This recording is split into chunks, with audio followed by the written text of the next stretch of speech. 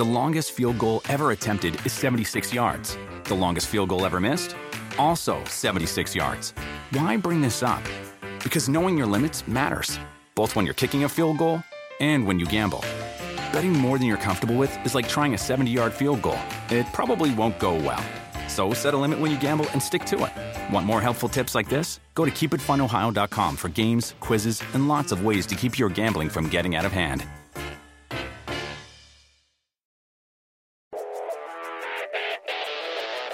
It will be 6 laps to go when they get the green flag. This has been an intense race. There are going to be some guys trying to race side by side through turns 5 and 6. Green flag back in the air. They're bumping and banging and grinding, and one car's around, coming out of turn number 6. All of that contact between the two leaders is allowed. Oh, the 24 is spinning. The 24's, there's a multiple cars into the wall here. We got more cars coming in. William Byron is reporting that the curb came up. He hit the curb in the 24. Numerous cars are destroyed. 2 laps to determine who will be the first ever to win on the road course at Indianapolis. And there's more calamity on the back straightaway. Huge jump right there. Once again, hard on the gas. Across the yard of bricks. Here's Briscoe to the outside, but he's going to be offline. Briscoe's in the grass. Briscoe will come back onto the grass, and now he will be side by side with Denny Hamlin. He leads him into 7. Briscoe right on his tail. We'll have to see how NASCAR. Stop and go for the 14 car. He is not racing for the win. Oh, he's got to spin Denny. Denny is spun out. That puts A.J. Allmendinger in the lead because Briscoe will have to serve a penalty. Another chapter written into the Indy history books. A.J. Allmendinger will cross the yard of bricks, the winner. Let's go!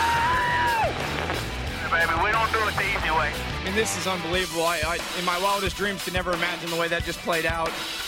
Baby, I love you so much, Mom and Dad, all my friends and family. Oh my God, we just wanted Indy.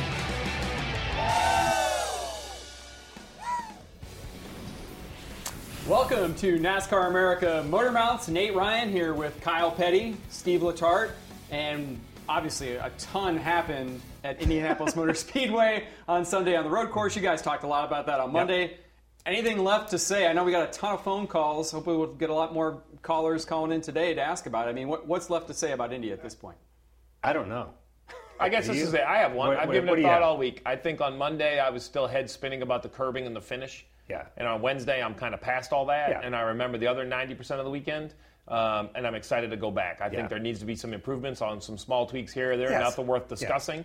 But if I know Roger Penske and his group at IMS, Doug Bowles, they're going to make the improvements, and I think it's a track worthy of a cup race. That was really the question I wanted to see, and that's what I saw. The fans came out, and I'm ready for another one. It's kind of like we talked about the IndyCar race in Nashville. Great fan participation, great event, great views from the bridge, great this. Yeah, was the race everything you thought it was going to be? Not, probably not. But you go to Indy and you do the same checklist on the Cup side, and it pretty much checks off until you get to the last 6 laps of the race. You know what I mean? Until you get to that point. So I think it was a change in the right direction. I would rather see them run the road course. Listen, why stop here? I think IndyCar should have been on Sunday with the Cup. Oh, yeah. And I think the BC39 at the dirt race should be on Saturday with Xfinity. That'd be cool. That's my full tweak of the weekend. Yeah, I would love to see on Saturday, watch an Xfinity Series race, stay that night, watch the dirt race. You have all the racers there. Come out the next day. I don't care who goes first, flip a coin. You have either IndyCar or Cup, have a little break, and so you could have the 2 premier series of motorsports in the U.S. on the same track, same day. That would be cool. That is a true doubleheader.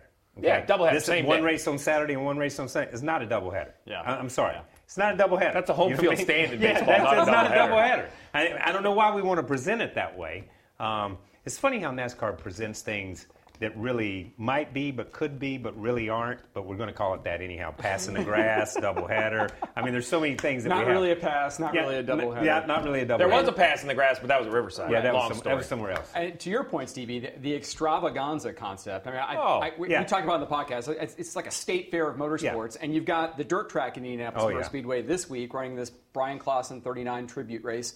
Wednesday 30, they got Chase Elliott, they got Kyle Larson. Yeah. I mean, if you move that as a kind of a warm-up to Xfinity and then Cup IndyCar, all we lack is the Ferris wheel. Weekend. Yeah, exactly. All we lack is a Ferris. I mean, really. Yeah. No, listen, it was. We can get one. From the idea of let's fight for everybody's entertainment money, right? Let's go back to that, right? So let's get all the people that love sports, but they love racing, to pick racing over other sports on a weekend in August. Yeah.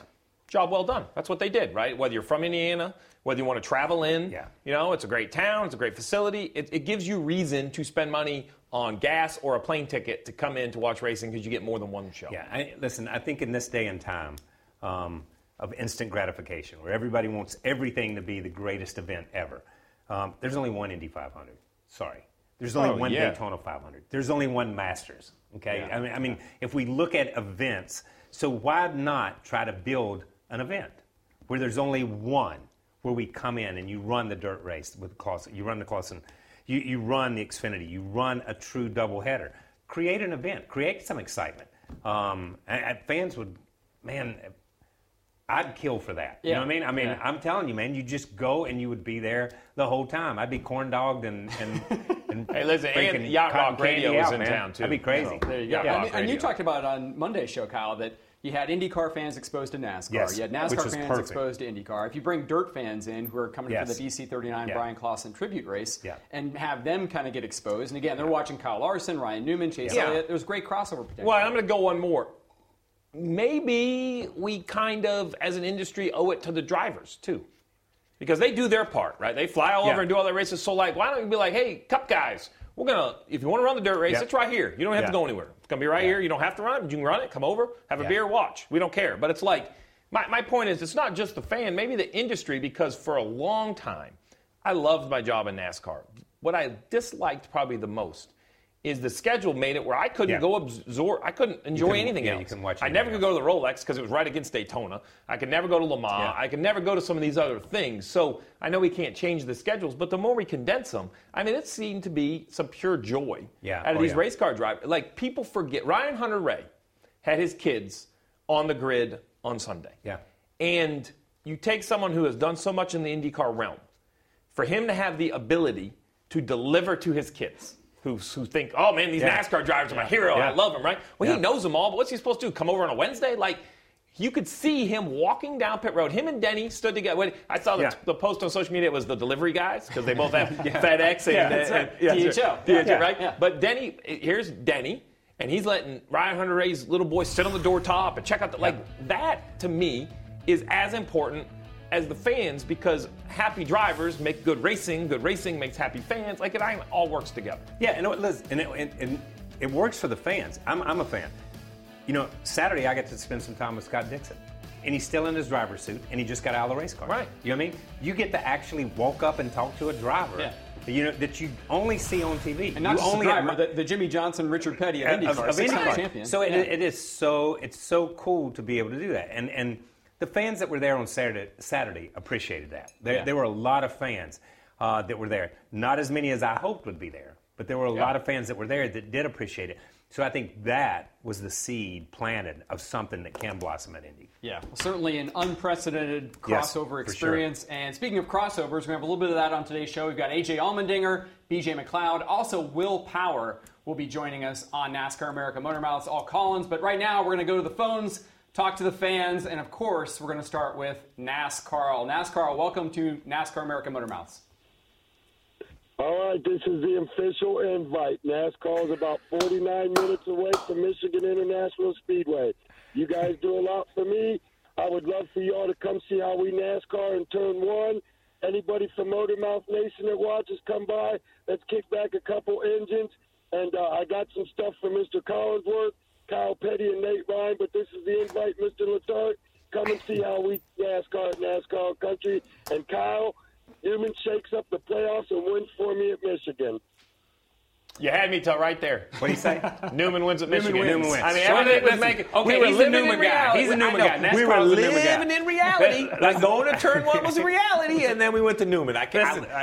Listen, we'll make it to Turn 1 before Newman makes it to victory lane in Indy. Okay, so I'm sorry, NASCAR. I love you, man. I love you, and it hurts me to say that. It pains me to say that. But you know what? They went through a stretch. If you look at Roush and you see where they're going with Brad Kay next year, and I think they've kind of turned the corner a little bit. I think Brad will bring a lot to the table. I really do.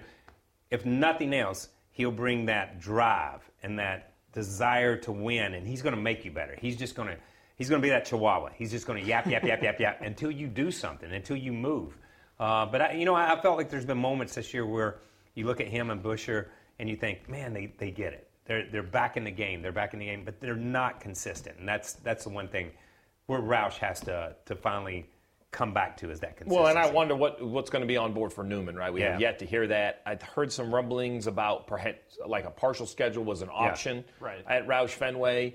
It'll be interesting if he takes that. Or, there's a lot of movement in the charter market. So with some of these smaller teams, even if it's not a full-fledged deal, but if Ryan has some partners that love to be associated with Ryan, and he wants to go try this new car at 8 or 10 tracks that he likes to drive at just to see what he feels. He's a pretty methodical guy. I think he would like to give it a try to see how it drives. He would be a guy that you could start to fill up a schedule with if you didn't have a full-time driver. Ryan Newman would definitely be one that I would have zero heartburn of putting in for 8 or 10 races. Okay, so let me throw this at you, because I have pondered this question over the last month or so, and then with Kaulig Racing winning at Indianapolis.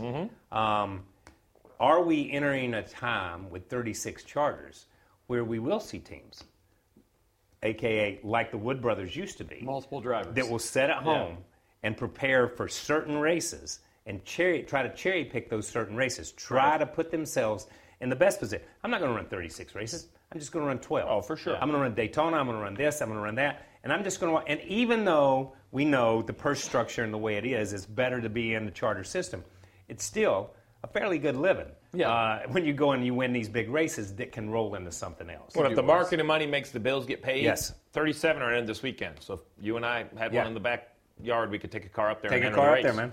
That's it. I mean, I love the idea. And we did talk to Ryan Newman, by the way, Sunday before qualifying. He says, candidly, he has nothing for next year. And frankly, didn't seem too worried about it, because this is a guy who went through a near-death experience at Daytona last year and has a new perspective on life. So I think we're still going to see him in NASCAR next year, but we'll see in what regard. You mentioned Kaulig Racing.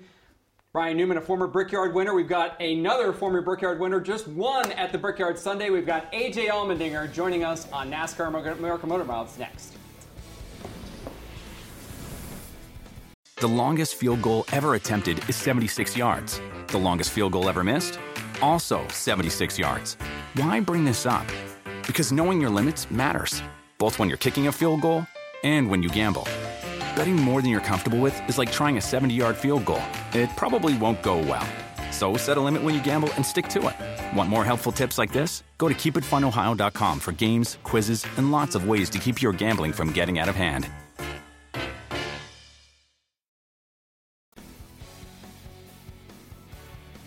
Welcome back to NASCAR American Motor Mouths, where we are joined by the winner at Indianapolis Motor Speedway on Sunday, A.J. Allmendinger. A.J., I'm sure that sounds great to hear. Has it sunk in yet? Because it seemed like even an hour and a half after the race, when I saw you in the media center, you were still processing what had just happened. Sunday night was cool. It was Matt Kaulig, Chris Rice, and I. We just sat in the bus lot and talked about it. Maybe had some adult beverages, a lot of them, and it was cool. Just like turning around and you could the pagoda was still playing like my face, and that we'd won the race. And then we had a fun team lunch today and all that. And you know how the racing is. We're back to business, getting ready for Michigan. But, I mean, these are memories that will never go away. They can never take it away from us. And just so special for sure to win at the Brickyard and all that tradition and be able to kiss the bricks. I mean, truly amazing. Yeah, I guess what I want to know is, and we all know, you came through the open wheel ranks. Indy is a place, if you are an open wheel driver, it is hallowed ground. It is sacred. And when I talked to you in Victory Lane, I don't believe anything had sunk in at that point in time. And as Nate said, hasn't sunk in yet. But in your career, as you look at everything you've done, could you have ever imagined winning an Indy in a stock car like this? No, I mean, honestly, and even in the Brickyard 400s, I hadn't had a lot of races that I was really that close in. There was a couple of years there at Richard Petty Motorsports where we had some fast race cars, and I think I qualified up front, like third at one of the Brickyards, but was never really in position to win those races. And that's like Saturday during the Xfinity race, I was like so frustrated and mad at myself for how that race played out and just kind of how it really played from the start of the race on, because I thought maybe that was my best opportunity, our best opportunity to win at the Brickyard was on Saturday. I'd never really imagined that on Sunday, we'd be crossing the finish line in Kaulig Racing's 7th Cup race ever to be winning at the Brickyard. I mean, as I watch the pictures now, like, it's still amazing to me. So all the men and women at Kaulig Racing, for a lot of them, it was their first Cup win, and just what that place means to me. Like, I'm a part of history, and Kaulig Racing, we're a part of history together. And as I said, like, that'll never go away. Well, I think it was a hugely popular win, AJ, and certainly I'm sure you've heard from fans already on social media, and fans, of course, want to talk to you on this show as well. So we'll go to the phones and bring up our first caller here on NASCAR America Motor Mouths. You're on with AJ Allmendinger. All right, thank you, Nate. So, AJ, honestly, congratulations, Indianapolis. You were so incredible. So, I've been curious, and I'm pretty sure a lot of fans have been curious. Is there a possibility you're going to go to the Charlotte Roval later in the Cup Series? Yeah, I mean, that's honestly the plan. We're planning on racing the last road course race in the Cup Series at the Roval. It'd be a difficult challenge. I won't be qualifying there, so we'll have to start probably dead last for not racing any races up to that point. So, but that is for sure the plan. At the end of the day, our focus at Kaulig Racing is our 3 Xfinity cars and getting them locked in the playoffs. 2 of them already are, and Justin Haley's looking really good to be locked in the playoffs, and then really focusing on the playoffs and trying to win a championship in the Xfinity Series. But as of right now, the plan is to go to the Roval and race the Cup Series. All right, so AJ, you're a pretty humble guy. You don't talk a lot about yourself, but I'm going to put you in this awkward position, right? We talk about Larson winning everything. We hear AJ Foyt, Tony Stewart, all these crossover guys. Well, I know the hardcore race fan knows you and your journey, but some of these newer race fans that are hearing your name, I think it's worth pointing out, right? A Rolex win, a kart win, a Cup win now in 2 different companies, Xfinity Series wins, everything you've driven from every different style of race car, you've gone to victory lane. How do you balance that? Like, you seem to just be happy running on Saturdays in the Xfinity Series, just you have a resume of success in everything you've sat in. Yeah, I mean, Steve, it's one of those things that I've been very fortunate in my life to have a lot of opportunities to drive different types of race cars that team owners and companies and sponsors, they want me to be in the race cars. And, through all the ups and downs, like, it's, at the end of the day, it's cool to be able to say I've won 5 Champ Car races and I won a Rolex 24 and I've won 2 Cup races now and Xfinity races. Like, I feel so lucky in life that I've had these opportunities to go win these races and be a part of so many different types of series. It's not anything that I look at like in the future, this has to happen. Like, I'm just so living in the moment now. I spent my whole racing career, as I'm sure, like Kyle Petty could talk about, you're so worried at times, like, okay, gosh, I want to keep a ride. Oh my, am I going to be racing next year? Like, what's going to happen after this race? And sometimes, like, it's hard. So now I just love living in the moment and having opportunities to drive race cars for Kaulig Racing. And, for however long that lasts for, like, I'm just truly enjoying it. So I love what I've been able to do in my career, and hopefully there's more to come. Well, your former team owner, Brad Doherty, on the screen right there, he's actually going to be joining us, and Michigan's going to be a blast. All right, so give me the bucket list. You've done all of those things. Do you have an event? Forget winning. An event you want to take part in? Is it like Rolex, Goodwood? There's so many different things. The Indy 500 again. Do you have an event or a series that you kind of have out there that now you get into this point in your career you love to take a run at?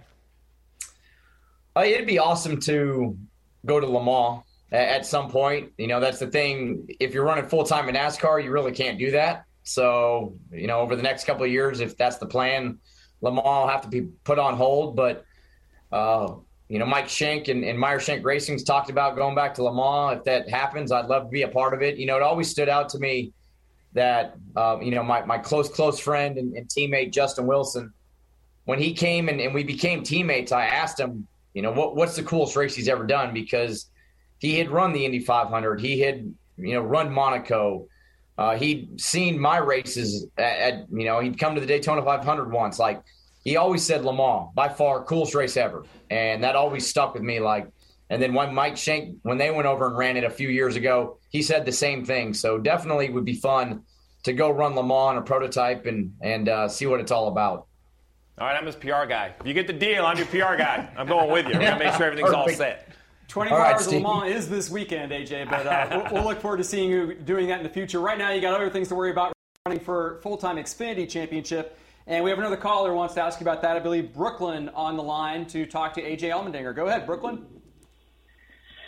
Well, AJ, I just want to start by congratulating you on your win at the Brickyard. That must have been pretty big, and you sure know how to celebrate there. So I had two questions. I had one for you, AJ, and then I had one for the NBC guys, so I'll start with AJ. It's obviously the first Cup win for Kaulig Racing. So what did it mean to you to get that win, given the fact that they're going full-time next year? What did it mean to you to get that first win for them? Yeah, Brooklyn, that's I've been fortunate now to be on a list that I've gotten two companies their first ever Cup win. And that's really special to me because, for a lot of the times, the first one means the most. Like when I was at JTG Doherty, they'd been trying for so long. And at that point, I'd been trying for a long time. So it was special because we were able to do that together. And now here at Kaulig Racing, in only their seventh Cup race ever, it's in a way, it's unexpected. On the road course races, we knew we could run well, but to go out there and win the race, especially to do it at such a historical place like Indianapolis, it's, as I said, it's just memories that will always last. And there's certain memories, certain wins and stuff that just mean so much more than others. And it's to do it at Indy, to do it with Kaulig Racing and Matt Kaulig, Chris Rice, all the men and women from Kaulig Racing, to give me this opportunity. Like, I never imagined in my wildest dreams after 2018, as I became a part of NBC and doing the broadcast, like, this was my path that we were going to win in Indy. So it's still a little bit in shock and I'm in awe of it and just very, very happy to be able to be a small part of Kaulig Racing and go do that. That's very cool. Brooklyn, you have another question for us?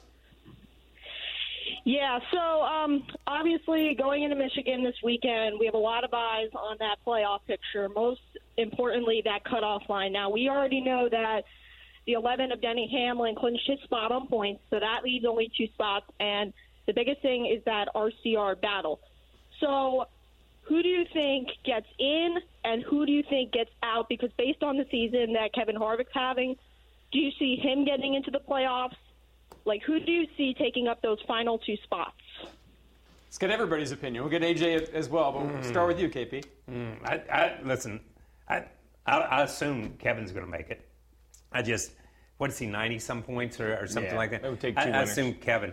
I think the interesting thing is the intramural competition at Childress. And I keep calling it that because it's those two guys fighting for one position. And Dylan matched Reddick last week in stage 1 and in stage 2, and in the crash also. They matched each other. It was just one of those things. It's tough. It's tough to sit at a table, you know what I mean, and tell, I know I'm having to race you, so I'm going to tell you my strategy. You know what I mean? And how do I do that? How do I beat you? So it's going to be tough. I don't know. I think it's going to be whichever, going into Daytona. Daytona is such a wild card, man. Such a wild card. That I think this weekend is going to be a big test for both of them. I got Harvick and Reddick. I don't have, I think anybody could win at Daytona, but we had Kurt Busch, we had Eric Almirola, our man AJ. We had three winners that I would say, are longer odds, perhaps a little bit more unlikely. I don't think anyone had them the favorite going in, although AJ has so much experience with the road courses. We still probably all talk Larson and Chase, and So odds would say that I still have Harvick and Reddick, but Daytona's going to be a pressure cooker for sure. Yeah, no question. All right, AJ, we'll put you back on the spot and put you back in the NBC Sports analyst role here for a minute. Who do you like? Yeah, I agree. Kevin's probably going to make it. I'd be shocked if we get a surprise winner at Michigan, but at Daytona, we've seen it many a times. Anything can happen. If it's straight up on points, I think it's Kevin and Tyler, if that's what it comes down to. But, that Daytona race, I mean, there's going to be a lot of guys holding their breath, especially right on the cutoff there. Harvick probably locks himself in this week, and then it's game on at Daytona. But if it happens on points, I think it's definitely Kevin Harvick and Tyler Reddick. Yeah, I might agree with that. But Dylan's won at Daytona, so I'm going to have to throw in a little bit of twist right there, too. So anyhow, so here's one last question. I look at Kaulig Racing. I look at how methodically they have built an Xfinity program and how methodically they have come into the Cup Series. And they have a plan, and they don't get out over the tips of their skis. They have a plan, and they work that plan.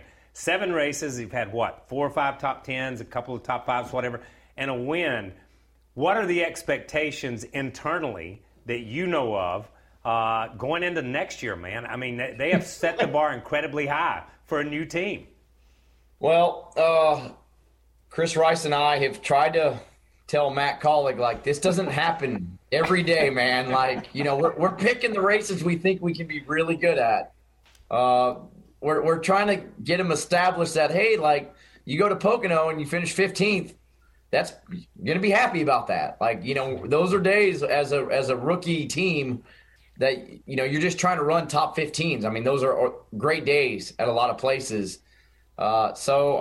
Internally, I don't know if we've really set any goals for old, my son, Justin Haley right now. I mean, he's going to be a true rookie when it really comes to I feel like being at a ride that's really capable of at least running kind of consistent mid-pack and hopefully up front when we get the car right. But, to me, you just got to look at trying to be top 20 in points. Let me tell you, he's done a really crappy job. If you're trying to set the expectation low, you and Chris Rice are doing a really crappy job of showing your owner, Matt Kaulig, how it's not supposed to work. Hey, welcome to the Xfinity Series. Let's win. Let's go Cup racing. Let's win. Yeah. Let's win. Good luck with that. I'll let you. Yeah. Should be great about race 6. Let me know how that's going. Yes. True. I'm sorry. I'm sorry, Justin. I tried, man. I'm sorry. Oh, man. Congratulations, man. No need to apologize, man. Yeah, thanks for joining us, AJ. Congratulations. Thank you so much, guys. Appreciate it. So, listen, I pick on him, but I think Matt Kaulig knows. I've met him a few times, and he knows. And you don't want that to dampen what he is experiencing over the last few years. But his commitment, both time, energy, effort, and financial, it's all there. And you said it right. It's methodical, which I think is the key. We've seen other teams come in, but I can't remember a team that took this patient of an approach. Yeah. I mean, I don't know how many years Kaulig's been racing, but it's... Rick Hendrick did. 2015? Rick Hendrick did back in the 80s. And that worked out pretty good. But he did. He basically did. He had a plan, and he worked his plan. And that's the way he's the last guy I remember who's worked this way. It's methodical, but yet at the same time, there was a blitzkrieg to get those 2 charters, which caught a lot of people by surprise and off guard. So I give them credit where, on one hand, they're building slowly, and I think they are being patient, but on the other hand, it seems like when Matt Kaulig decides to do something, I want to race Cup, I'm going to get 2 charters and go. Well, I think the difference is they're patient by planning, not by financial means. They're not patient because they have to be. Yeah, I guess that's what I'm saying. Is some teams, if Kyle and I start a team, we're going to be pretty patient because we lack the funding to just go ahead and buy 2 charters. That's right. But Matt Kaulig, I believe, day one had the paper in the bank account to just go as crazy as he wanted to go, which I think makes it more impressive, right? Yeah. Is that, it does. That he could have just bought his way in, but he's like, nah, I want to see if I can do this. I want to find a Chris Rice. And then I hear what Chris Rice is saying, but I'm going to give him a little bit more rope every year and see if he can run an organization the way I expect it to be run. Can he keep my financial partners up in the Northeast happy, my CPAs, my CFOs, the stuff that isn't great to talk about on the show, but from owning a race team, if the CFO ain't happy, you're not going to be in business long. Exactly. So, those things that we don't talk about, the business of racing, they've done a really nice job. They have done a nice job. And they've done a nice job, just as AJ said, of picking races they knew they could have success in and presenting themselves in the best light. They didn't go somewhere where they were like, we're going to go there and run 25th. We need to go learn. No, we don't need to go learn. We need to go run the best we can. And that's the position that they've taken and the strategy they've taken. And look, when you look at those numbers in 7 races, I put their first 7 Cup races up against just about anybody's first 7 Cup races that's ever started a team. That's ever started a team, because it is impressive. Whatever crystal ball told them, you need a veteran driver. Well, let's go get A.J. Allmendinger because there's going to be an expansion for road courses in the Cup Series. Whatever plan they saw coming together, they should continue down that one because it was a great move. For sure. Clearly an up-and-coming team. We're going to see them in the Cup Series next year. And on the other side of this break, we'll be talking to another new team owner in the Cup Series. B.J. McLeod of Live Fast Racing Motorsports will be joining us on NASCAR America.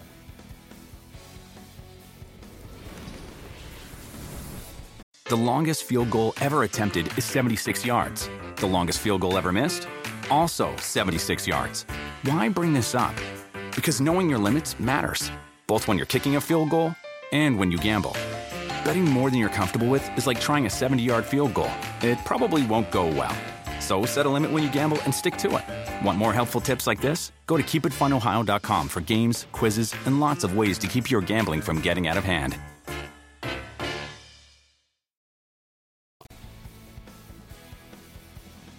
We have another guest lined up here. We're joined by B.J. McLeod of Live Fast Motorsports. And B.J., you're a burgeoning team owner in the NASCAR series, both Cup and Xfinity. You've fielded cars in all the series.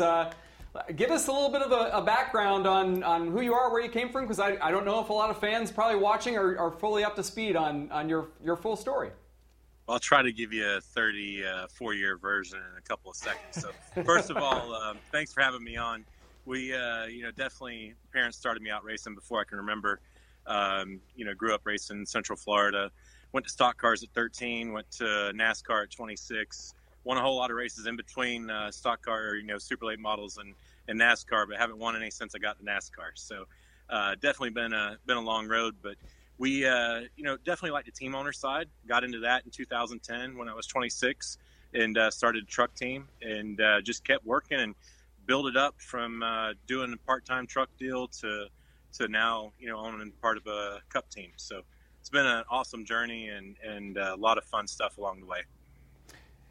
Okay, I want to go back to your thing. And as you talk, you grew up racing and you grew up winning. And you grew up winning everywhere you were. Then you get to NASCAR and it's a different game. How hard has it been to make that adjustment and to understand that part as a driver? As an owner, I know you understand that part of it. But as a driver, how hard is it to take that step back and say, man, this is a tough one to take a little bit? Being somebody that has always wanted to win no matter what I was doing, it's been extremely difficult to accept that side. I had 300 go-kart wins, over 100 super late model wins, around 22 championships. And then I get to NASCAR and my best finish, I think, to date is 11th. I think that's actually the best I've done. And it's hard to accept it, but, I just am that kind of person that always want to push and be better and work harder and just try to reach things that I'm not supposed to reach. And, being here and not winning is tough, but I still believe that I can win an Xfinity race one day.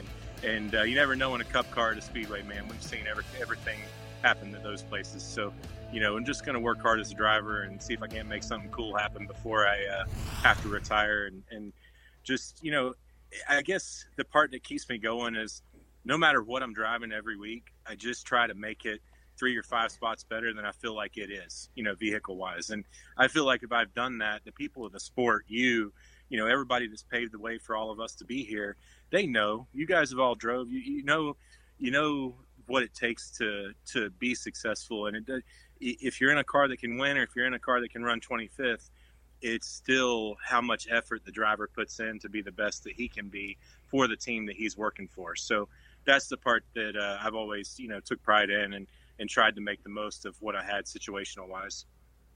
BJ, I think it was maybe a couple years ago. It was definitely a couple years ago because pre-pandemic, you and I got to spend some time on a flight sitting next to one another. It was fascinating to get to know you a little bit better, understand your background. Tell me, I want to talk about this balance. First of all, as an owner, I see you show up at a super late model track with Eric Jones in the car, right? At what point do you have enough NASCAR, because I do understand the financial battle, and you say, enough is enough, let's go race for a trophy. Is that just what that is? Is that you saying, you know what, I need a little winning back in my blood, let's go somewhere where I know we have the equipment that can go to victory lane? That's absolutely it. We, like I said, haven't been able to win a race as an owner or a driver in 10 years. And it's, we had the chance to put that deal together with Travis Braden at the end of last year.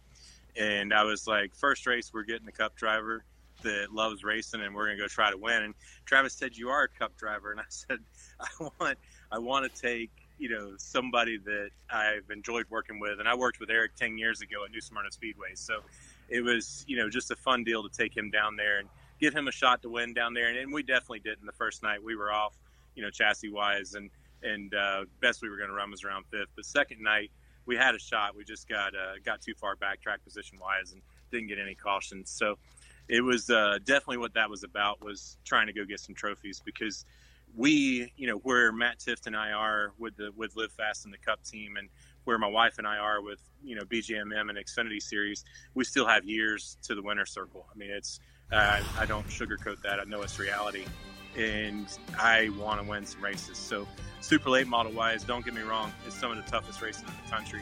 I don't believe it's any easier to win one of those races than it is a Cup race, but it's easier for me to attain the right equipment to be able to race up front at that level. And that's why we've definitely circled back and started back to what got me where I'm at and what I truly enjoy too.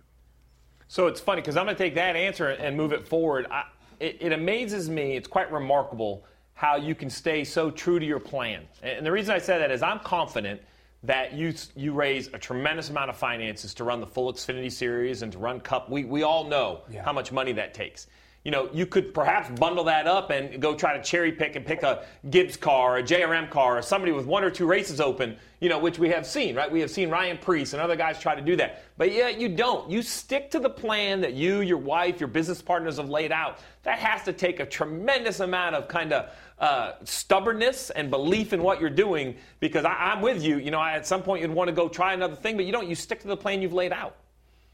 Yeah, I'm just that guy. I'll be here as long as I got a heartbeat, trying to get more successful. And it's definitely not against that scenario. I was proud of Ryan when he did that, and Ross Chastain, and there's a couple more of them. And I definitely like that path. And one day I may still do that. I'm not taking that off the table, but I just wanted to take every bit of financial backing that I had right now to build my team as an owner with my wife and with Matt, and try to make our stuff successful. And if I start to run out of time, you might see me do something like that and try to get a victory before I have to retire. But it's definitely not something I'm thinking about right now. I want to push and see what we can pull off as the driver owner. It'd be cool to win in my own car. Now, I will say, stubborn from a guy from Maine is a compliment. Yeah. Everybody looks at me crazy. That's a compliment for me if you're stubborn. That's how I consider myself. Yeah. So let me ask you this. So, I have this conversation with my dad all the time about Richard Petty Motorsports. If you take 4 Gibbs cars and 4 Hendrick cars, the next thing you know, it's a huge accomplishment to run 22nd or 23rd. And for the rest of the cars out there. You talk about your best finish has been 11th. Don't belittle that 11th, man. Everybody had a shot when they threw the green flag, and that's the way it is. That's tough.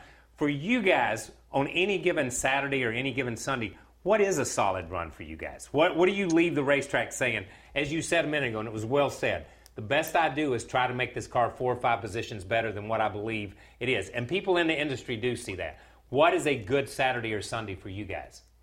Well, I appreciate you saying all that, Kyle. And right now, Matt and I, when we started the Cup deal, we said top 30s, and it's crazy that we started this deal and we went on this journey, and it's all wild, right? Like you guys know, you've been here watching and talked to me, and it's we've definitely. If you asked me in November, I'd be really happy with 5 to 10 top 30s and just be around there. Some things happen. You get 31st, 32nd is what it is, but. I think we've got 13 top 30s now, something like that. And I'm just very thankful that we've been able to get started on the path that we're on. And I know, top 30 is not what most people think of when they watch the sport. But to what you said, there's cars that race 20th every now and then that can win before the end of the year. That's how tough this sport is. And, right now a win for us is a top 30. And, Matt and I want to really speed up and get to that 25th mark very quick is what we're trying to pull off for we're hoping maybe next year. And once we get there, it'll be a little bit of a hard road to get to the top 20. But I believe once you get to the top 20, the right scenario happens and you can win a race. I mean, you just need things to play out your way, because you see it all the time with strategy and different things that go on in this sport and how competitive the Cup Series is. So right now, that's the initial goal, and that's what we consider a victory. Well, speaking of results, BJ, you got a 10th in your BJ McLeod Motorsports car in the Xfinity race this past Saturday at Indianapolis Motor Speedway. Andy Lally driving that car finishes 10th. What did that mean to you? I mean, I know it's not Live Fast Motorsports, it's not Cup, but still an accomplishment certainly to have one of your cars finish top 10 in Xfinity. Well, it's huge. It's really big for me because of my guys.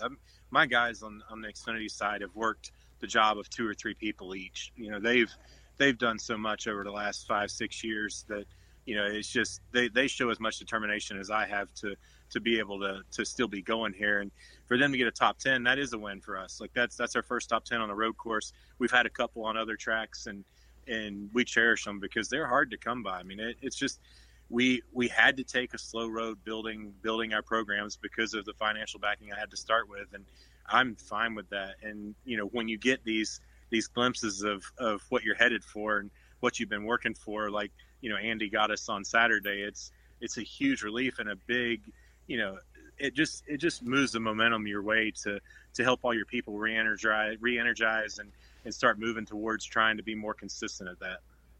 All right, well, man, listen, you're good about answering our questions. How about a little self-promotion, right? I know you have a lot of partners. If somebody out there wants to jump on board, you have a website. What's the best way to go out and support you and your different race teams?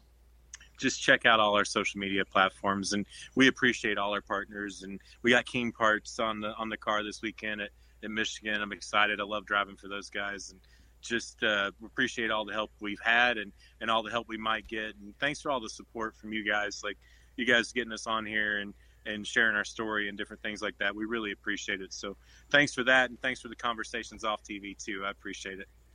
Absolutely. Thank you, man. Yeah, we appreciate you joining us and telling your story. Thanks for being here, BJ, and good luck this weekend. Yeah, good luck, man. Thank you, guys. So here you go. You want to know what it's like? If you take Hendrick, full Penske, Gibbs, SHR, 2311, Chip Ganassi, RCR Trackhouse, and JTG, I consider them all fully funded. Yeah. That's 24 cars. 24 cars. So when somebody says, oh, I'm going to go run top 25, well, what fully funded car are you going to outrun? Yeah, because remember, I didn't put Roush Fenway on there, I could get you to 25, 26. That's right. Like when he says top 30s, right, for him to run top 30, you are running on the heels of these guys. If you start running top 27, you're racing against guys with multiplier of your budget. Not double. I'm talking 3, 4, 5, 6 times the budget he's racing on. Yeah, and that is the part that is so hard for fans to wrap their heads around. They see 2 football teams playing, and they know both football teams are playing to win this game. And that's the way it is. When you watch racing, there's different business models, and there's different people are looking for different goals. We talk colleague racing. They're building something. We just talked to BJ. He's trying to build something, you know, and they're building them at different paces. Just if we drive down the street here and we see 6 businesses open up, they're gonna flourish and build at different paces. It is fascinating to me that we have a sport where BJ McLeod and what's the name of it? Live Fast Motorsports. Live Fast Motorsports can compete on the same field. Yeah. With Rick Hendrick and Kyle Larson, can compete on the same field with Joe Gibbs and Denny Hamlin. That says a lot for the sport. I don't care what anybody says. The opportunity to drag a car to the racetrack, no matter how much people want to slam charters and slam the way the sport is, there's still that open door to come in and have an opportunity to race. Well, I feel he's the lifeblood of the Xfinity Series, teams like him. Yes. It's great that Gibbs is there, and it's great, you know, Junior Motorsports is there. I don't want to knock those full efforts because that's what the fans cheer for. But, you know, if you only brought those, you're seeing like 12 or 13 cars. It's not a great race. Yeah. But to see him, like Stephen Parsons, I'm good friends with Phil. I see the opportunity that Stephen has to get in and drive his car. And what I love about BJ is he knows where that car should run. That's right. So when Stephen comes in and runs, you know, wherever it may be, 17th, pick a number, right? He'll tell him, man, great job, because we were missing that set of tires. We put stuff, so, like, he gets it. Listen. So not only is he building, but he still evaluates. Don't think he just says, oh, it was a good day. No, like, he has real metrics he's evaluating. You know, there's nothing better, and we've all seen it, and you've seen it too. than walking down through the garage area after an Xfinity race or something, and this guy's happy because he won, and this guy's mad because he runs second, and this guy's mad because he was in a wreck. And then you get all the way down here, and these guys are celebrating There's a curve. Like they just won the Daytona 500, you know? And it's like, how does that work? 10th. But it's just where they are. Just where they are. Yeah, well, it's a great story, and I'm glad we got to go outside the norm a little bit. Good. Find out that story in NASCAR. We'll go outside NASCAR for our next story. Bring on Will Power, the most recent IndyCar winner, next after the break.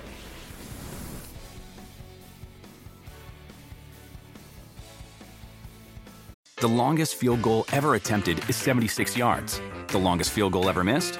Also 76 yards. Why bring this up? Because knowing your limits matters, both when you're kicking a field goal and when you gamble. Betting more than you're comfortable with is like trying a 70-yard field goal. It probably won't go well. So set a limit when you gamble and stick to it. Want more helpful tips like this? Go to keepitfunohio.com for games, quizzes, and lots of ways to keep your gambling from getting out of hand.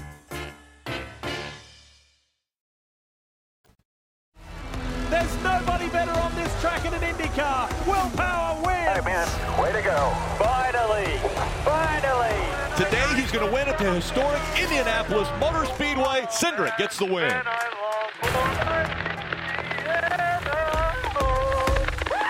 Very impressed.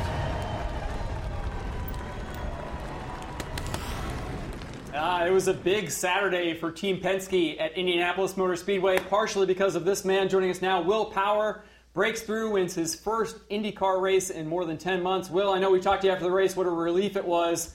How does it feel a few days later to have that sink in, that first win of 2021? Yeah, I mean, it is a huge relief for me. Obviously, it's a very, very, very competitive season this year, and as you know, there's been 9 different winners from 12 races, so no one's really stood out massively as far as race wins. But it was just awesome to get a race win this year, and get a race win in the 5G car, which I hadn't done before. So, yeah, obviously come down off the high, but just really these days, if you get a win in IndyCar, it just feels bloody awesome. Hey, Will, so Steve Letarte, I was there. I got to see it. First of all, the doubleheader weekend was spectacular because some NASCAR guys like ourselves got to see you guys, not just on television, but firsthand at the racetrack. I guess my question to you is, I think I understand on the Cup side kind of what makes, a driver fit a certain track. But you and this Indy road course, it's unbelievable. I mean, your numbers are outstanding. It can't be the car. Right? Is there something about the track, the lines, you just have confidence there? What do you think it is about you and that road course that just seem to mesh? It's quite a technical track, and I guess you could say a high grip track, but and you can run the car very, very free. It's certainly a driving style that I like. I like the car. I don't like any push at all. But, that's really, I guess, man, some tracks just click with people. Some tracks, and you can't put your finger on why, but I have to work at it. Like, I struggled in May at that track, and I came back and was really competitive again. So, I did a lot of homework before that race, and had a look at why I struggled and came and made those improvements. So I'm trying to say it doesn't always suit me. I have to put the work in to do it. But certainly had a lot of good results there, a lot of strong results. Well, the work's paying off. And if you don't like any push, you're not a stock car guy. Stay in. Don't let Team Penske talk you into that full body car if you don't like that thing to be just a little tight. Those things just are tight. Yeah. So here's my thing. I've loved the IndyCar season this year. I have loved to watch it. But you talk about 9 different winners. We go to the Cup side. We have had 14 different winners. What in God's name is going on in motorsports this year? Kevin Harvick hadn't won yet. You hadn't won yet until we got to this point. Denny Hamlin hadn't won yet. Is it just a change of the guard in IndyCar racing and motorsports in general as we look at it? Well, I would say in IndyCar, it's definitely all these young guys coming in. Also the parity between the cars and also the teams. All the teams seem to be running at a very high level now. Before you had Penske and Ganassi were standouts and Andretti, but now, really any team in the pit lane can win. And when you've had the same car for a long time as well, everyone works out all the little details that matter to make that car fast. So I think it's all those things added together that has created that. I mean, I don't know about NASCAR, but I'm sure that, all the teams know all the little tricks and everything you need to do to make those cars win as well. And that's why there's so many different winners. Well, I don't want to put the pressure on you here, Will, but I see over your left shoulder there you've got a trophy that looks an awful lot like the Gateway Arch. And I know that Saturday night at 8 p.m. Eastern on NBCSN, you guys are headed to Worldwide Technology Raceway, formerly known as Gateway, near St. Louis. Your teammate Joseph Newgarden won there a year ago. It seems like Team Penske is out of its slump a little bit the last couple of weeks. How do you like your chances heading into Gateway this Saturday? Pretty good. As far as being competitive, I mean, winning's one thing. Being competitive and winning's another thing. But I led a lot of laps there last year. That track's all about the pit stop sequences. It's very difficult to pass, so track position means a lot. And it's going to come down to the strategist calling that perfect time to pit, where you're not getting held up by someone on your in lap and you're not getting held up by someone on your out lap. So it's who knows when a yellow falls and all that sort of thing. But I think as far as being fast and competitive, I feel like we'll be pretty good. Although these days you cannot predict where you may struggle, because you could be winning 1 week or 1 year at a track and then come back and be 20th the next year. So it's you got to be on your toes. Not much track time, and you got to be very efficient with your changes and know the direction you got to go with the car setup. Listen, as we're talking to you, we've got some graphics, some things on the bottom of the screen there, and it just reminded me. You passed Al Unser Sr.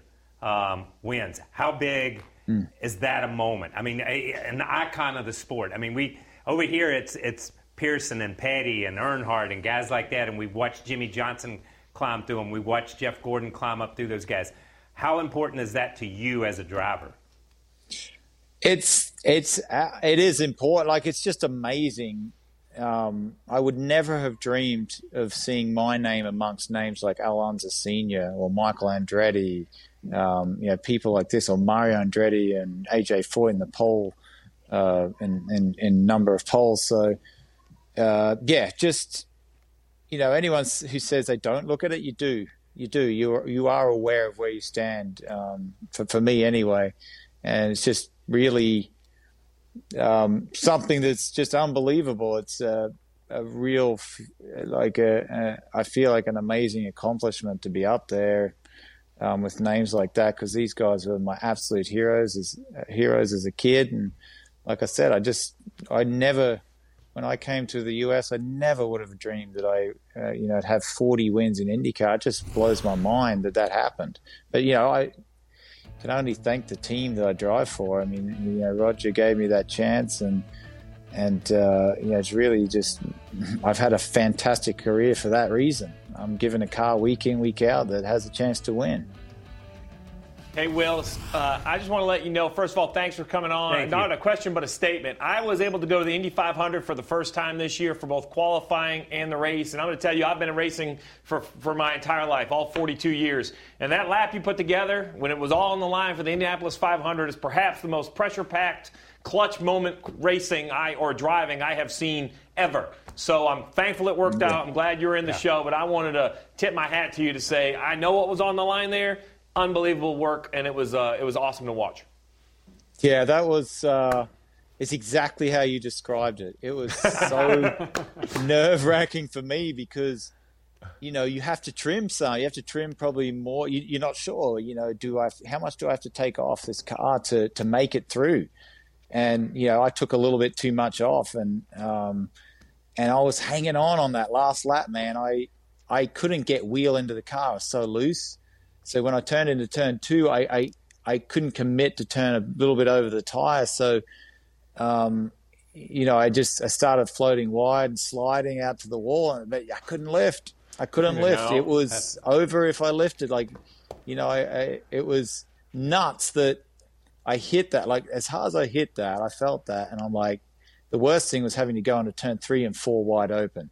That was, to me, the toughest thing about that. I was just like, as I turned into 3, I just held my breath and just hoped that it hadn't broken a tie rod or something breaks. But that was the most pressure I've ever had. It was unreal. Thanks for calling in, man. Congratulations. Wonderful performance, and thanks again for joining us. Well, we appreciate it, man. Excellent. Thank you for having me on. Appreciate it.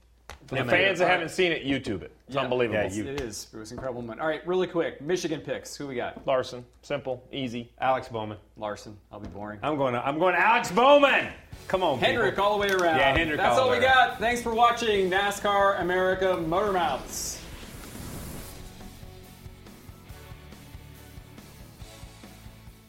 The longest field goal ever attempted is 76 yards. The longest field goal ever missed? Also 76 yards. Why bring this up?